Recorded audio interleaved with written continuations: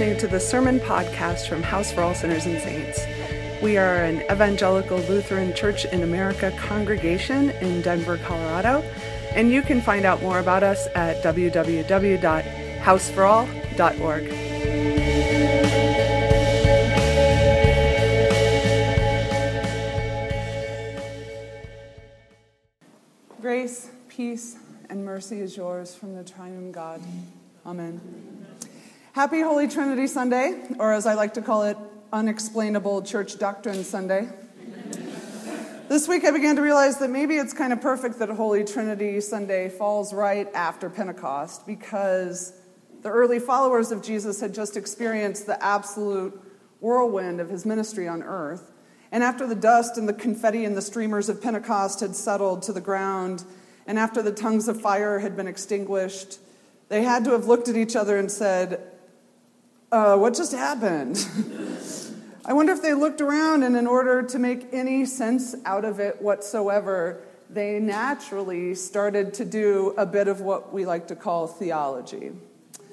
We in the church like to try and confine theology to seminary classrooms, taught by approved people and to approved people. But I'm here to tell you that if you have spoken of God and asked questions about God, then you are a theologian. Congratulations. But don't get too excited because, it doesn't exactly pay well. So we're going to talk about the Trinity, kind of, but before your eyes glaze over, look, I understand that theology can seem unnecessarily cumbersome, abstract, and is the source of unexplainable church doctrine.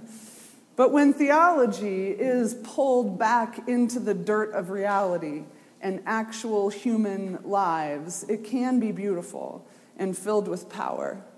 Trust me, when those first followers of Jesus were doing theology right after Pentecost, it wasn't abstract. Their theologizing came out of their experience of Jesus, who was flesh and blood and who had walked alongside them. They had, in an embodied and not an academic way, seen, experienced, and learned so much. Jesus had turned jars of water into wine. They had broken bread more times than they could count with Jesus and each other and whoever else Jesus insisted on having around the table. They had seen wondrous healings. They fed thousands with seemingly nothing available. With Jesus around, everyday things and everyday people took on new meaning. The things they thought were holy became insignificant, and the things they thought were common became holy. So after all these amazing events happened, they started wondering a few things, like, what does it mean that Jesus and the Father are one? What does it mean that God refused to be confined to some remote heaven light years away, refused to just politely stay seated on a throne of judgment, removed from the distastefulness of humanity, but instead came down and became part of humanity as a baby born from a human woman? What does it mean that we received the Holy Spirit and we received that Spirit into our actual human bodies?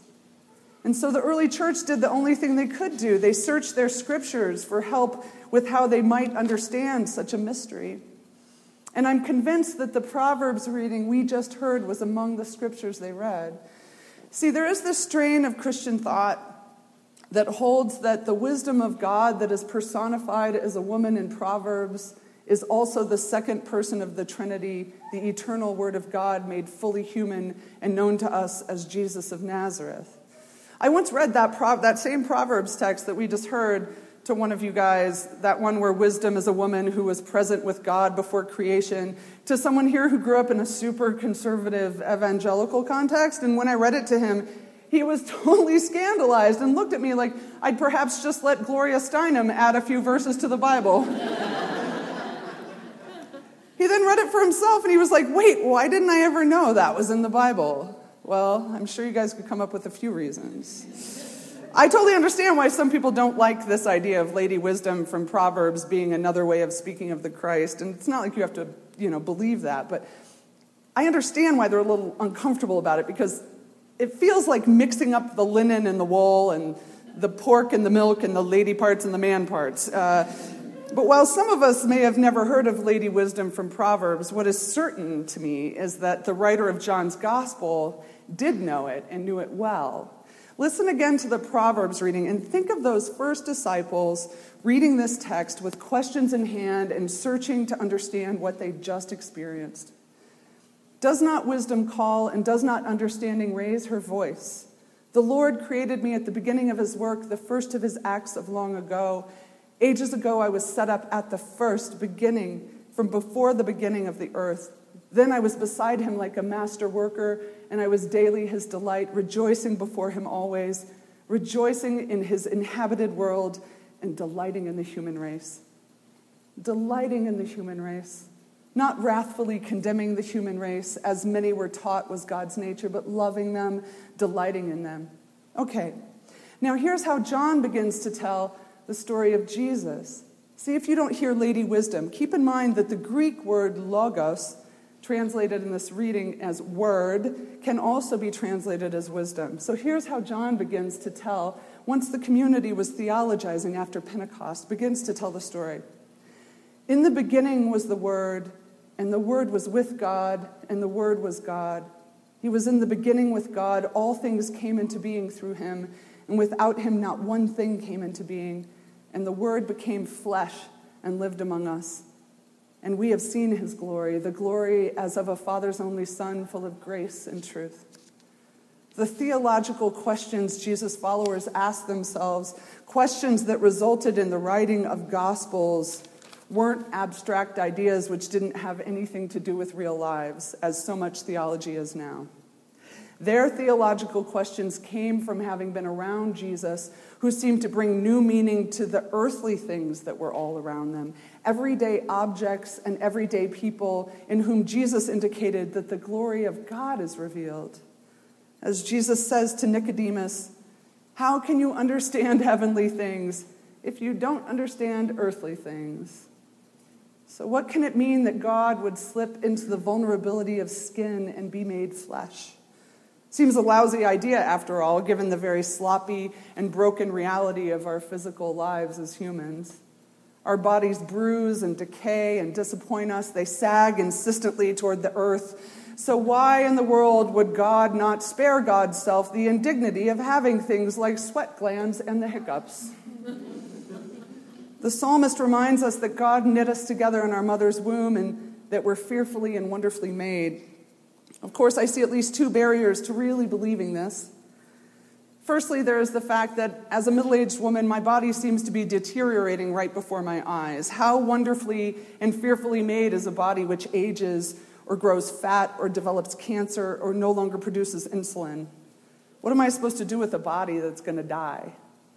The other barrier to believing our bodies are fearfully and wonderfully made is that, obviously, we are quite bombarded by messages otherwise. Messages from every billboard we see or commercial we hear, convincing you that A, your body is bad, and B, your body can be perfect if you buy a certain product. And of course, let there be no mistake, this is a billion-dollar industry. The Word, the wisdom of God became flesh and dwelt among us. God came and made God's home with us in a real body. So I wonder if maybe in the incarnation, God has done nothing less than blessed all human flesh. And even God, having finished creating the physical world, including the human form, God called it good. Not perfect, mind you, but good. So let us remember that our good but imperfect bodies are born of God, and so we have no business calling what God pronounced good anything but good. Because if the Word became flesh and lived among us, then despite our Botoxic quest for the illusion of perfection, your body is beautiful to God. Because Jesus came and in his almost disturbingly physical existence showed us what God looks like. Not in some ethereal alternate spiritual plane, but right here in the midst of our physical, embodied, earthly reality. Jesus said, here's what being born of God looks like. It looks like not worrying about what we're to eat or drink. It looks like loving the bodies of other people who, like us, will die. It looks like touching human flesh as if it's holy instead of worrying that it's unclean. And it looks like what we are about to do. It for sure looks like breaking bread and drinking wine with all the wrong people. And then at the end, Jesus breathed on his disciples and said, "Receive the Holy Spirit." Even the Holy Spirit was given in a physical way out of Jesus' body. So if God saw fit to wear our native garb, should we not bless and care for our own flesh, as well as for the other bodies that God loves? Should we not have concern for any violation or starvation or trafficking of any human body? If God could have a human body, then maybe we should not hate our own. Maybe if God had a body, then we should begin to see all human bodies as sacred, since God has blessed them to be so. Amen.